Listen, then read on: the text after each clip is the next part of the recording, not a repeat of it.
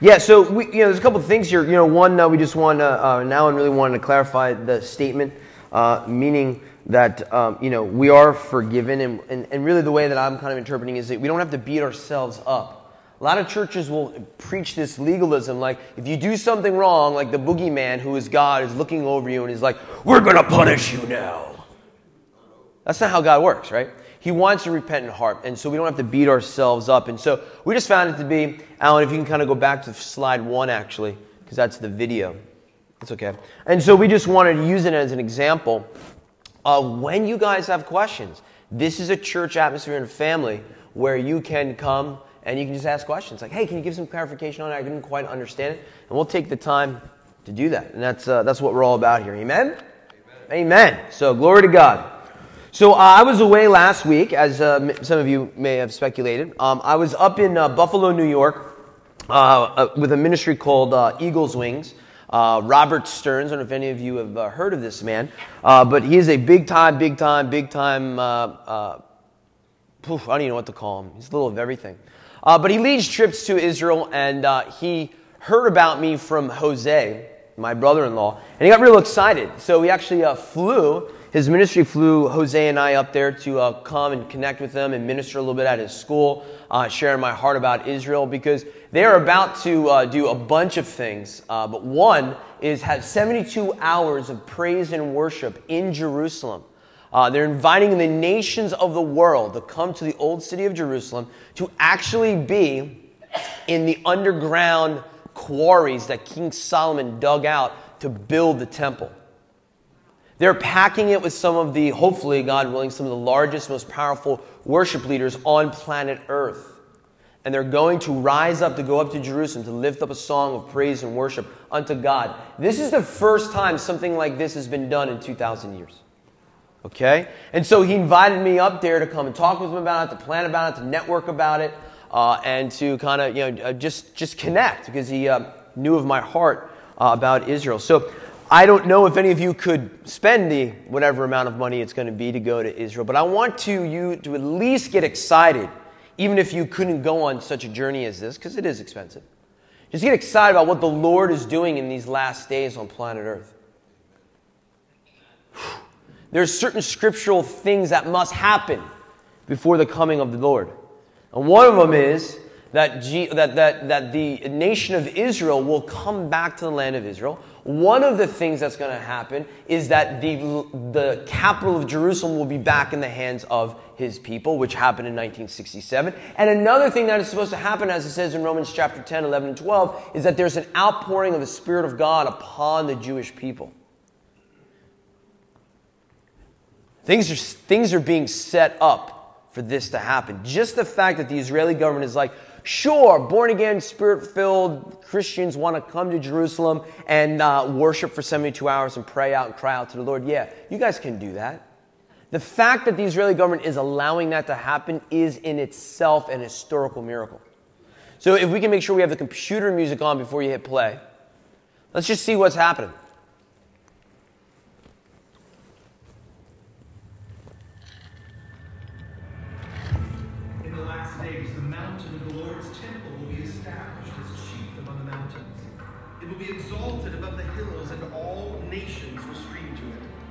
Many peoples will come and say, come, let us go to the mountain of the Lord, to the temple of the God of Jacob.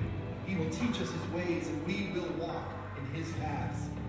It has been 70 years since Israel was reborn as a nation.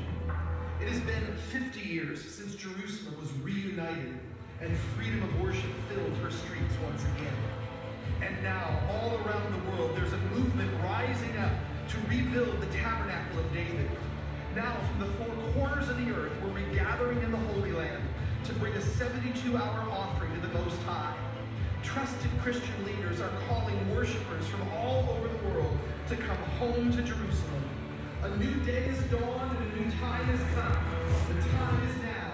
It's time for Jerusalem.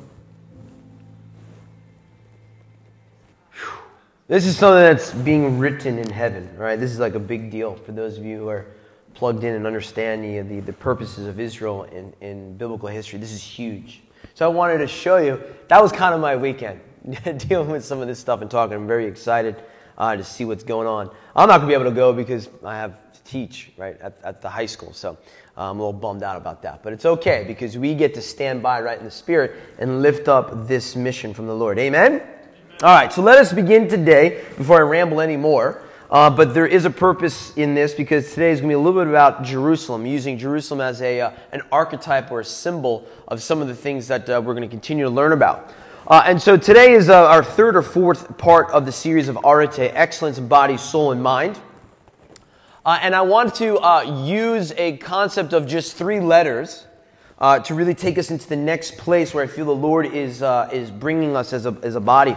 And those are the 3 letters of Y, E, and S, right? Yes.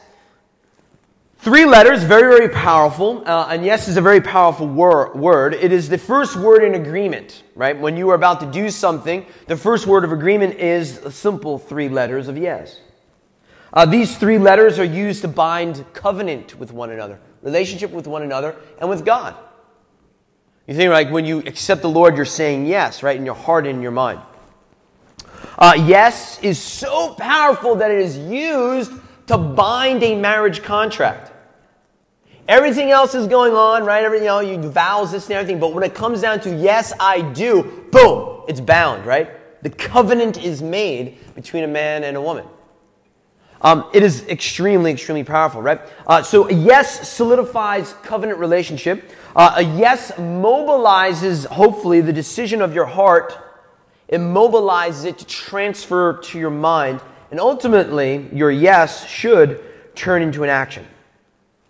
So essentially what we have here is excellence in body, soul, and mind. When we want to just invite the Lord into those 3 different parts, it must begin with a yes.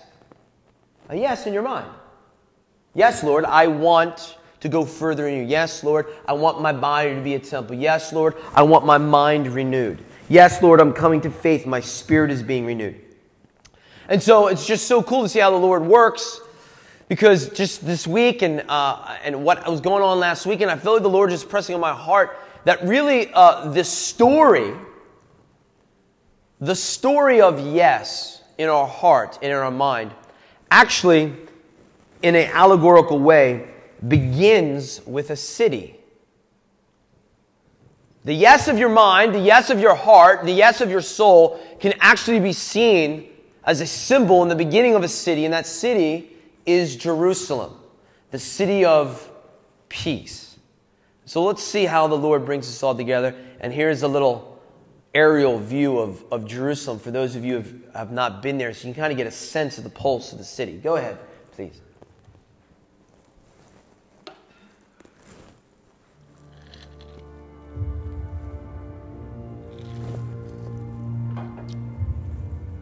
Crossroads of history, forged by centuries of conflict, is a place once believed to be the center of the world.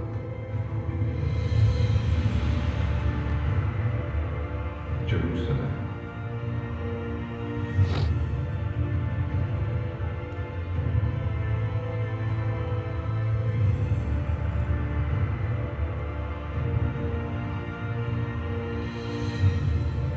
National Geographic Entertainment invites you to explore a land cherished by billions. For the first time on the world's largest screens, experience this ancient city through the stories of people who call it home. A mosaic of cultures and beliefs.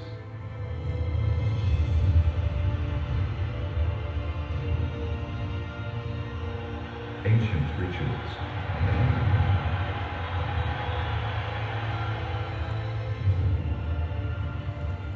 Secrets buried deep underground.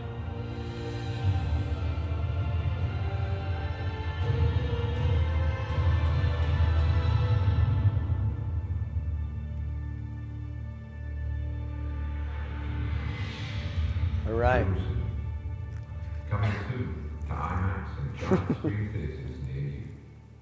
It's the best trailer I could find, you know.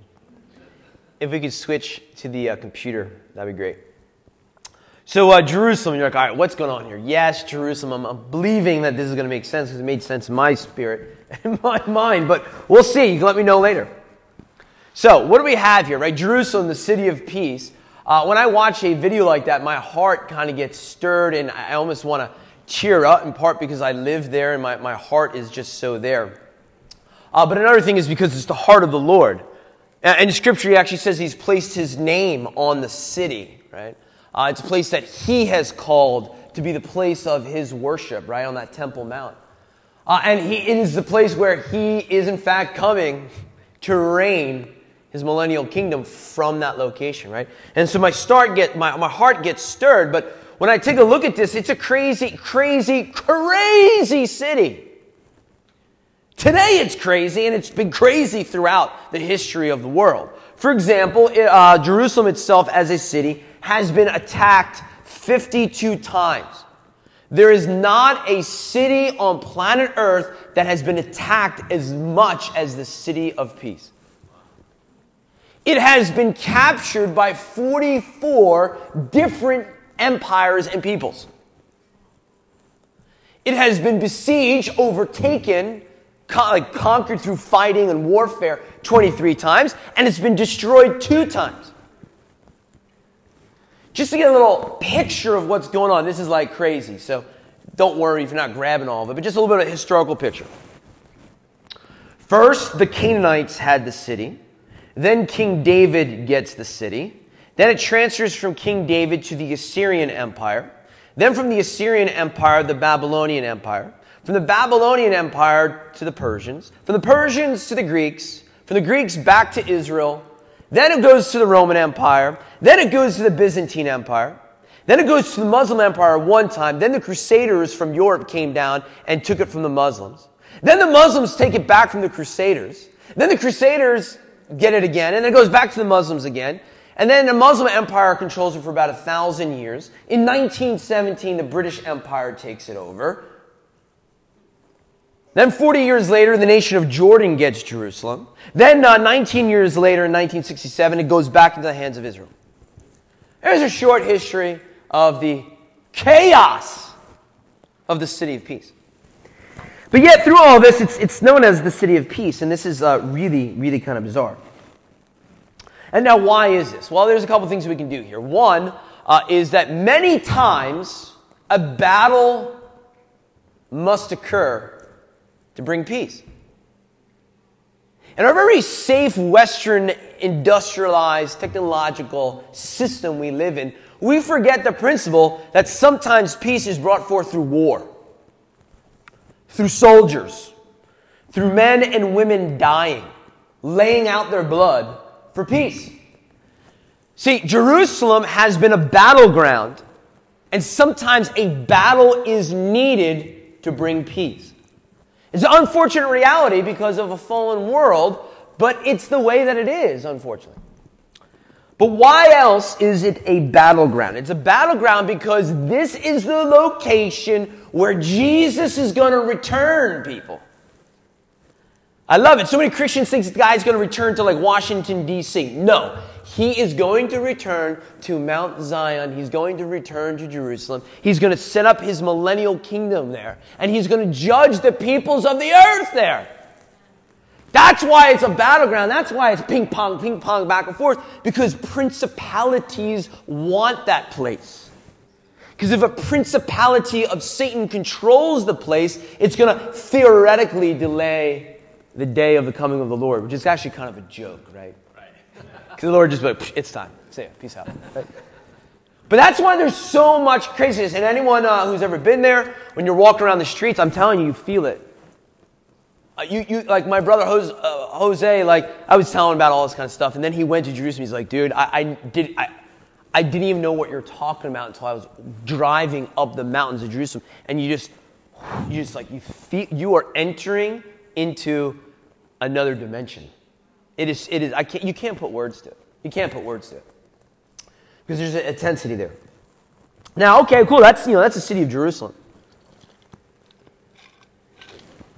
But in my estimation, there is actually only one other place in the entire cosmos where there actually might be more of a battlefield than Jerusalem. That place is your mind. Now, I hope your mind isn't destroyed. But your mind is continually trying to be besieged. It's continually trying to be captured. And sometimes it is captured and then gets besieged by good things. And it's ping pong, ping pong, ping pong. Why? Because it's in that place where, in fact, Jesus is supposed to dwell in your mind. And so the enemies of the Lord are continually coming out, trying to attack that mind, just like the enemy is trying to attack the city, the physical city of Jerusalem. So there's a symbol here. There's a Jerusalem and then there's a mind. Now, the rabbis throughout the ages have taught that Jerusalem is in fact actually two cities. A little Hebrew here. Jer is actually Ir in Hebrew, or Yer, which is city. And then Salem, or Shalom, is peace. Ir, peace. But the end of it, when you say it in English or in Hebrew, it's Yerushalayim. That im is actually a plural. It would be like us saying Jerusalems, es. So actually in Hebrew, when you're saying Yerushalayim, you're actually saying Jerusalems.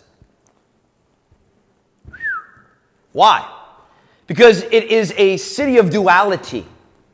There are two things that are always going on in that place. For example, there is good in that city. It is the city of peace. It's the place where the Lord is going to return. There are great, beautiful, awesome things that are happening in that city, but there's also a place of darkness and evil that is there. There's a lot of bloodshed. There's a lot of killing. There's a lot of demonic forces. There's the spirit of Islam that is there. The spirit of orthodoxy in Judaism that keeps women in a secondary citizenry state. It's the city of light, but it's also the city of darkness. It's the city of peace, but it's a city that has seen nothing but war and bloodshed. It is the city of the crucifixion, but it's also the city of the death of Jesus. It is the city of the new Jerusalem that is coming down onto earth, but it also is an earthly place where people are buying food from the market.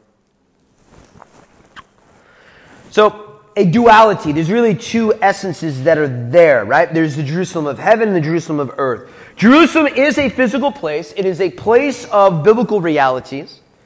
It's also a present place of the Jewish people, but it is also a future messianic kingdom. But what I'm trying to do here is also articulate that Jerusalem is in fact also a representation of metaphysical space. And what I mean by that is the Jerusalem is also a picture of your mind. What do I mean by this? Your mind is really a representation of the binding of body, soul, and spirit, which we've been talking about. But it is also the place, just like Jerusalem in the Old Testament, just like Jerusalem in the future, it is a place for the habitation of the Holy Ghost. We're talking about the Holy Spirit being in our heart and also, yes, He's in your heart, but He's also supposed to be in your mind. So, your mind is supposed to be a place for the habitation of the Holy Ghost. And we know that there is a battle, whether it's in the city physical of Jerusalem or a battle of your mind, the city of peace. There is a battle on who and what is going to conquer it and control it. Who's going to have victory over your mind? So, what we do know is this. The physical teaches us spiritual things. That location right there, where that golden dome, which is on top right there, that is the location where Abraham takes his son Isaac and goes up the mountain and lays him out on a rock and is about to sacrifice him until the Lord provides a better way. That is the actual place. Right there. That's it. The Lord teaches us physical, or shows us physical things to teach us spiritual things. It's there that there was the sacrificial system of the Old Testament, the hundreds of thousands of bulls and goats that were taking place. It is the place where the Holy of Holies, where the presence of God was actually manifest in the temple, and the priests would have to go in. And the other priests would tie a rope around their waist, because if the priest wasn't pure, he would be struck dead in the presence of God, and they would have to pull him out. Right there! Right at that place! 2,000 years ago, the Romans destroyed it. And they carried off everything that was in the Jewish temple.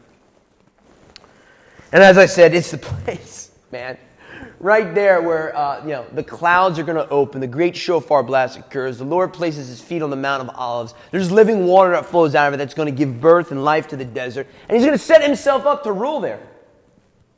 It's unbelievable.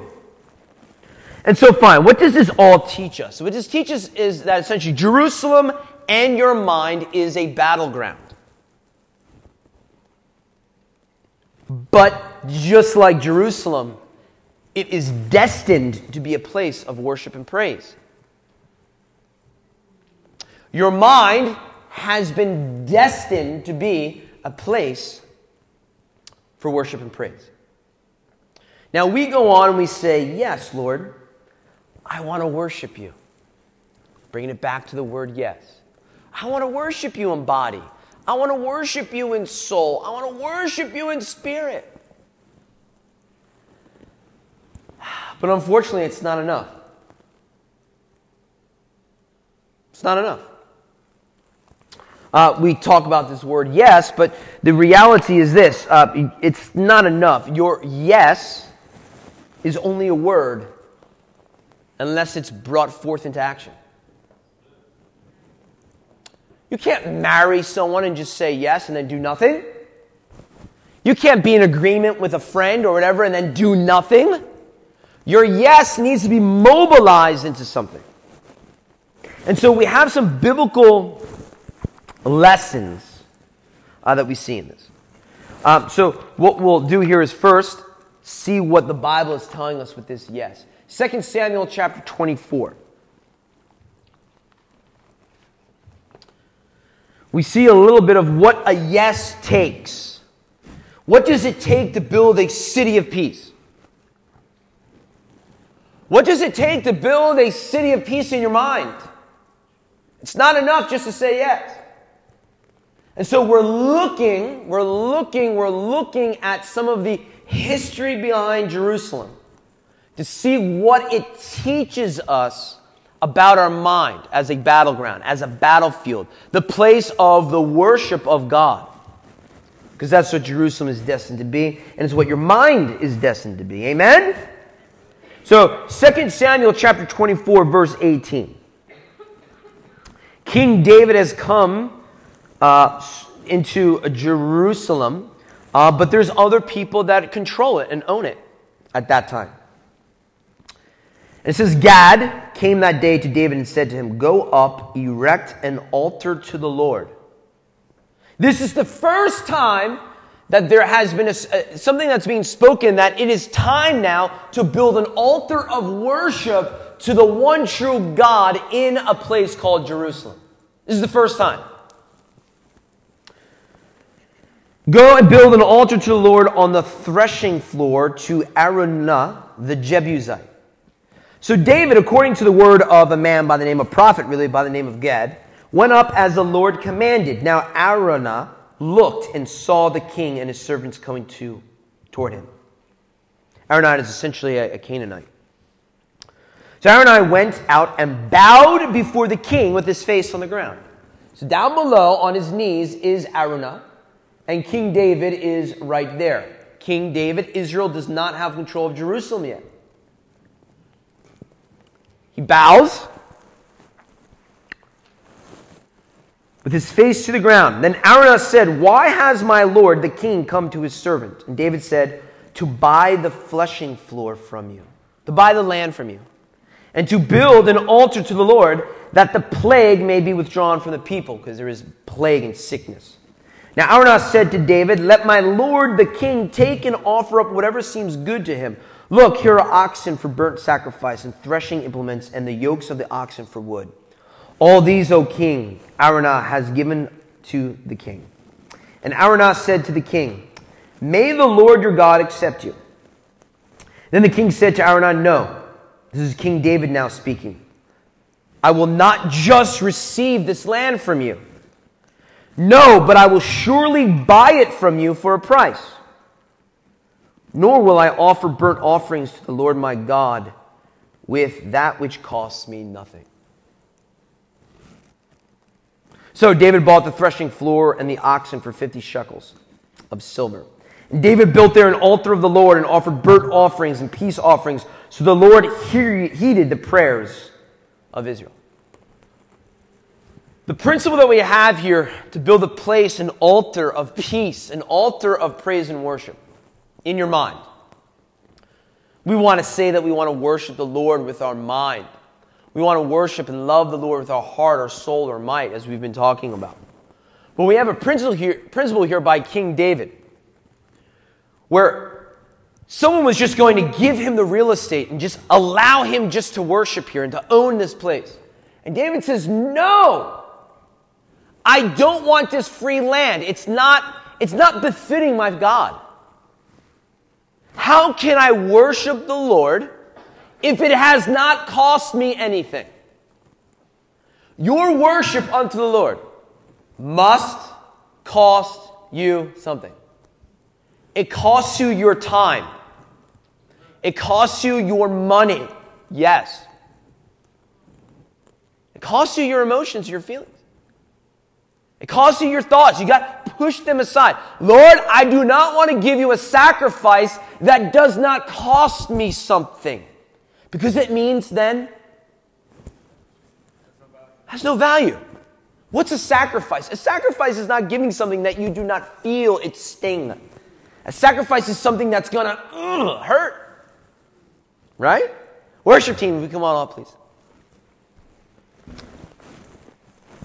To build a tabernacle of praise inside of your mind, it's going to come with a cost. And so that's the first real biblical principle that we see here. And the cost has to be more than yes. That's not a cost. That's a statement. Your yes now gets mobilized into something, and that's where our cost comes in. You guys following? Yeah? Okay, cool. The next principle that I just want to discuss today is dealing with Ezra and Nehemiah. And so now we fast forward a bit in the history of Israel. David creates an altar to worship the Lord. Solomon then builds the temple, essentially that platform, of what you saw earlier. But then Israel grows wicked, right? They forget their first love. Their sacrifices cost them nothing. They just do it out of rote memorization and as a culture. I read recently, what is the definition of religion? The definition of religion is society worshiping itself. What are your own cultural norms? What do you do? What is your social thing? That's what religion is. You look at any religion that is not rooted in faith. They just do things and they worship their own culture. Look at our culture of X religion. Look how great it is and fantastic it is. You're worshiping culture. You're not worshiping Yahweh. So that's religion. Is worshiping what you're able to do. And essentially Israel began to do that, and the Lord came in and stirred them up and took them to Babylon. And there the psalmist says, how can I sing the song of the Lord as I sit by the waters of Babylon and weep? If I forget ye, O Jerusalem, let my right hand lose its cunning and let my tongue stick to the top of my mouth. How can I sing the song of the Lord in a foreign land? And they're yearning and they're praying and they're repenting and the Lord is just working it out. Because He said, how much is it going to cost you, Israel, to return to the land? What are you willing to give to have the right to be back in the land again? What are you willing to give up? Which parts of your religion are you willing to give up to get the restoration of your mind again, people, is what I'm saying. It comes with a cost. So Ezra brings some of the Jewish people back to the land of Israel. Nehemiah is going to be in charge in building the city of peace again, because it was destroyed for the first time, destroyed. And so he's going to rebuild it. So you have Ezra that brings the people back, Nehemiah who's going to build up the city, but there's a problem in transfer. There's a problem of coming into the land and building the land. Coming into the land is, yes, we will go. Yes, I will build an altar of praise and worship unto my God. But now to build a tabernacle of praise, something else must happen. Many of us come back to the land of Israel. What do I mean by that? You come to church. You say, yes, I'm coming to church. That's Ezra. We come back to the land of Israel. You come back to the church. But now Nehemiah is in charge of building the walls and building a tabernacle of praise for the one true God. And something happens where there's a missing link between the two people. There's a missing link between coming to church and building an altar of praise at church. Ezra is bringing them back, and what's happening here is the Israelites are marrying pagan wives. They're not marrying, they're not saying yes in covenant agreement with the daughters of Zion. They're coming into agreement with the daughters of Babylon, which is an abomination before the Lord thy God.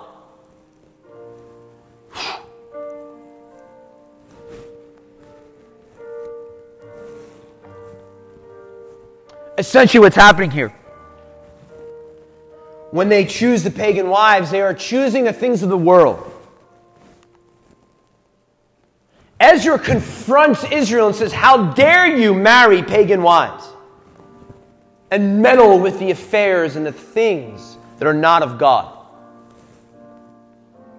And the people repent, and they say, essentially all the assembly answered and said with a loud voice, yes, as you have said, Ezra, we must put away the pagan ways. We must put away the pagan gods.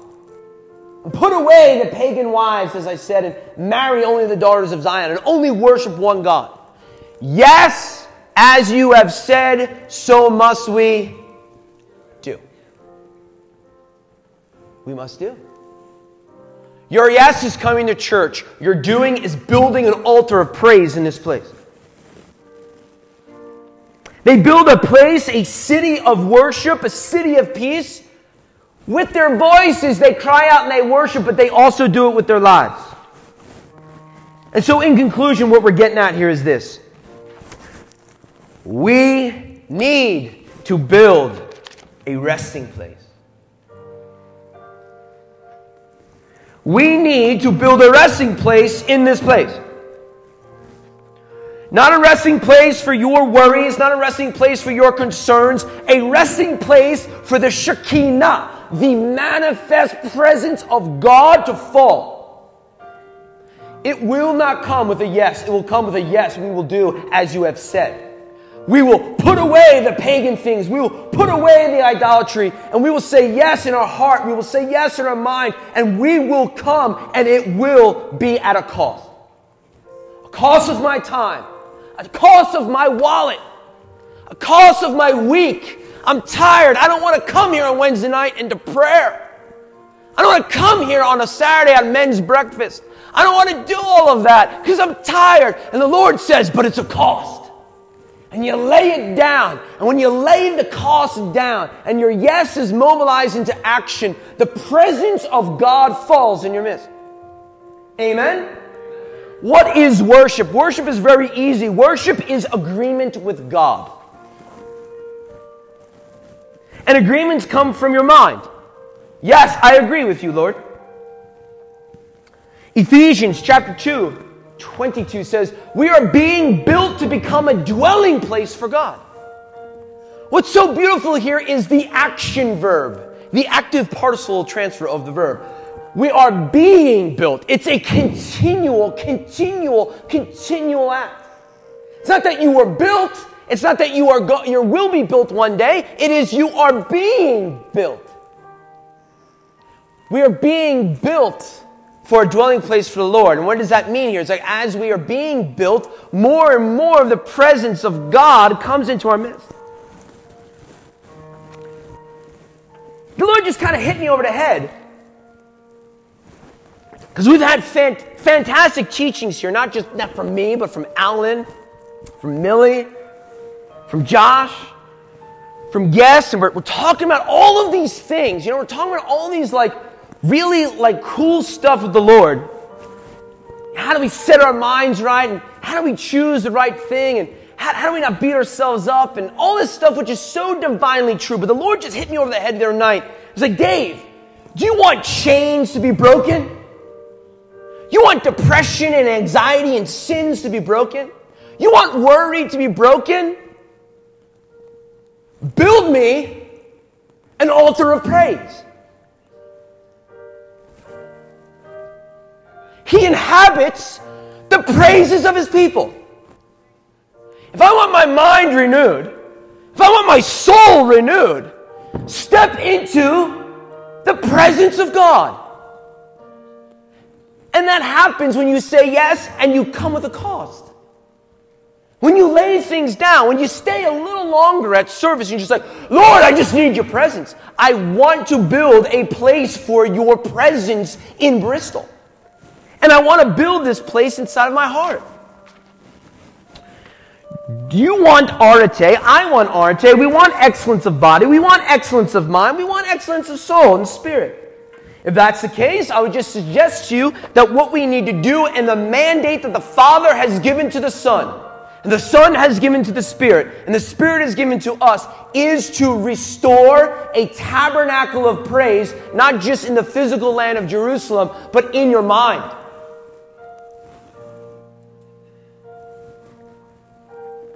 Build a resting place. Build a resting place. Build a resting place for the Spirit of God inside of your mind.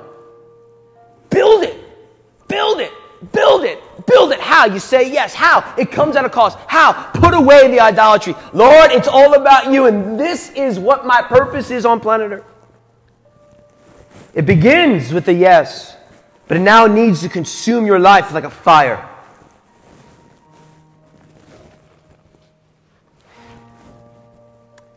And I'm just going to be real with you. If this is not touching a chord inside of your spirit, you don't know who God is. You don't like worship, then you do not know who God is. If you do not like praise and worship, you don't know who you are. You are the dwelling place of the Most High God. He has chosen to give His Spirit unto you by shedding His Son's blood to rip apart the veil so the presence of God could dwell inside of you. So that you would be a place of habitation of the presence of God wherever you go. Into the grocery store, to work, to your family meetings. Everywhere you go, there would be the presence of God that is there. And in the presence of God, depression goes, anxiety goes, addictions go, hate goes, lust goes, greed goes. All of it goes underneath the presence of the Most High God. But we got to get it inside of our body, our soul, and our spirit again. In closing, Psalm 132. If you have a Bible, I'm telling you, open it up. Just read it. Let the ink come alive. Let the words come popping off the paper for you. And if you don't, just grab one in front. Come on. Yes, let your yes. It's not a big cost. Pick up a Bible and open it up. I mean, it's not a big thing. Center of the Bible, Psalms. Go to number 132 and you're there. Come on, you just hear it, we hear it. You read it and see it. It becomes alive. It becomes real. It's going to stick with you, as Bill says every week. Get into the Word. Let it be with you. Psalm. It's like in the center of the Bible. 132, so it's towards the end of that book.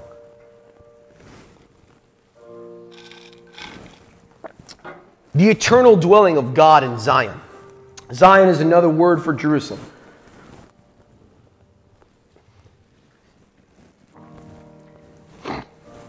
Worship team, get ready to rock it out, man. Resting place. Lord, remember David. Remember David in all his afflictions. How he swore to the Lord and vowed to the Mighty One of Jacob. Surely I will not go into the chamber of my house I will not go to the bathroom, is what he is saying. The chamber of my house. I will not go to my bathroom or go up to the comfort of my bed until, I will not go into the bathroom. I will not go onto my bed. I will not give even sleep to my eyes or slumber to my eyelids until I find a place for the Lord, a dwelling place for the mighty one of Jacob. We got to get in touch with our roots again. I can't go to the bathroom. I can't lay down in bed. I can't even close my eyes, dear Jesus, until I build you an altar of praise in the place where I'm at. That's David. Behold, we heard of it in Ephrat. We found it in the fields of the woods. Let us go into his tabernacle. Let us worship at his footstool. Arise, O Lord, to your resting place.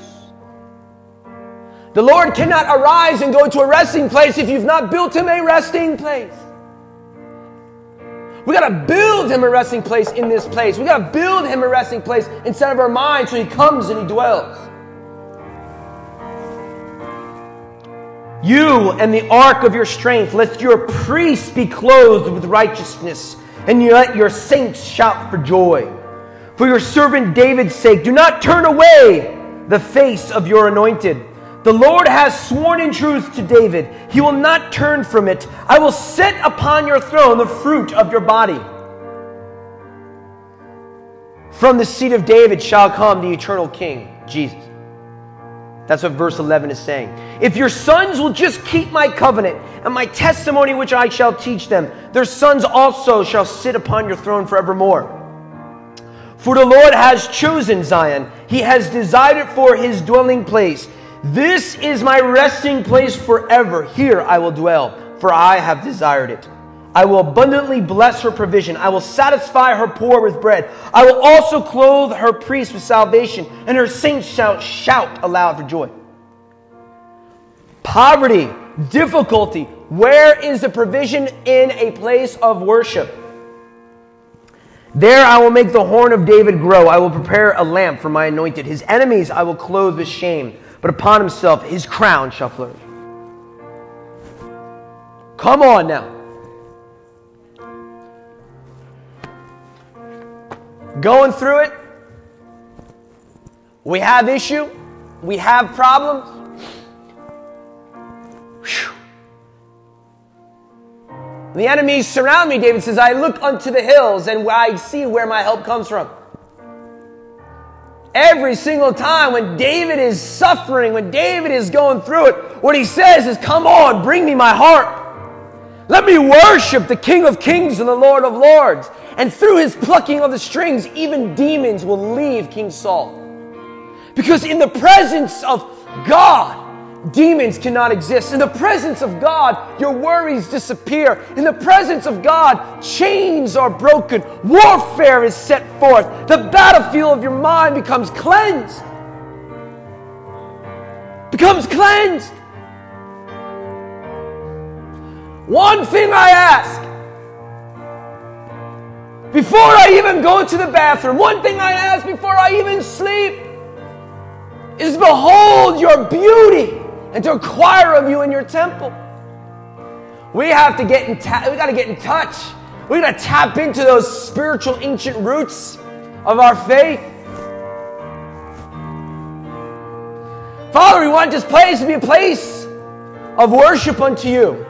We want this physical building to be an atmosphere that invites your presence. Father, we want our minds to be a place that invites your presence. And in your presence, there's fullness of joy. And in your presence, my mourning turns into dancing. And in your presence, every high thought, every thought of perversion and wicked way must flee. We invite you now, Lord God, right now with repentant hearts before you, to say, let my mind, my body, my soul be a resting place for the God who was, and the God who is, and the God who is to come. Amen? Let's worship. Let's get up and worship a little bit here. Jesus. I'm feeling the Holy Ghost big time, man. If you want like a real Holy Ghost encounter, I just want to lay hands on you. I want to pray for you. I want to see the presence of God fall on you in power and might. I want to see the presence just touch people's hearts. I want to see people fall to their knees. I'm not saying we have to do that, but I'm just believing. I am believing right now that there is a spirit of understanding. There's a spirit of release. Do you want to be touched by Holy Ghost fire? None of this, yes, I'm coming to the house of the Lord. I'm talking about a fire, yes. I was glad when they said unto me, let us worship before the Lord God.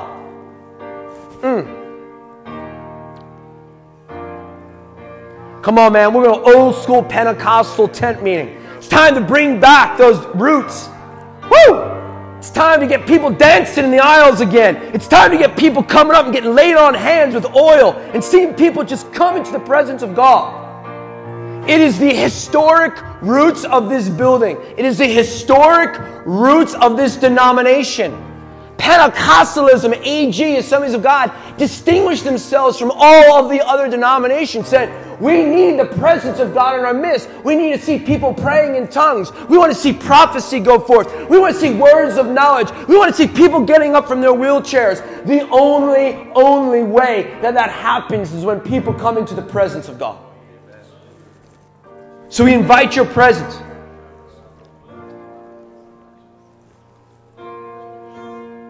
Whew. If you're feeling stirred right now to pray for people, just come on down. But I'm believing that everyone in here, including myself, will eventually get prayer for if you want it. So even if you're going to pray for people, you will be prayed for as well. But if you just feel in your heart, I don't want just the board of elders to come down. I don't want just leadership to come down. I believe that there's an appointed time right now. If right now, I don't care if you've never spoken a word in this church, or if you speak all the time. If you have a quickening in your spirit that says, I just got to pray for someone for the presence of God, come on down and do it. And activate it. Let's do it. Worship team, let's get into the glory cloud. Amen.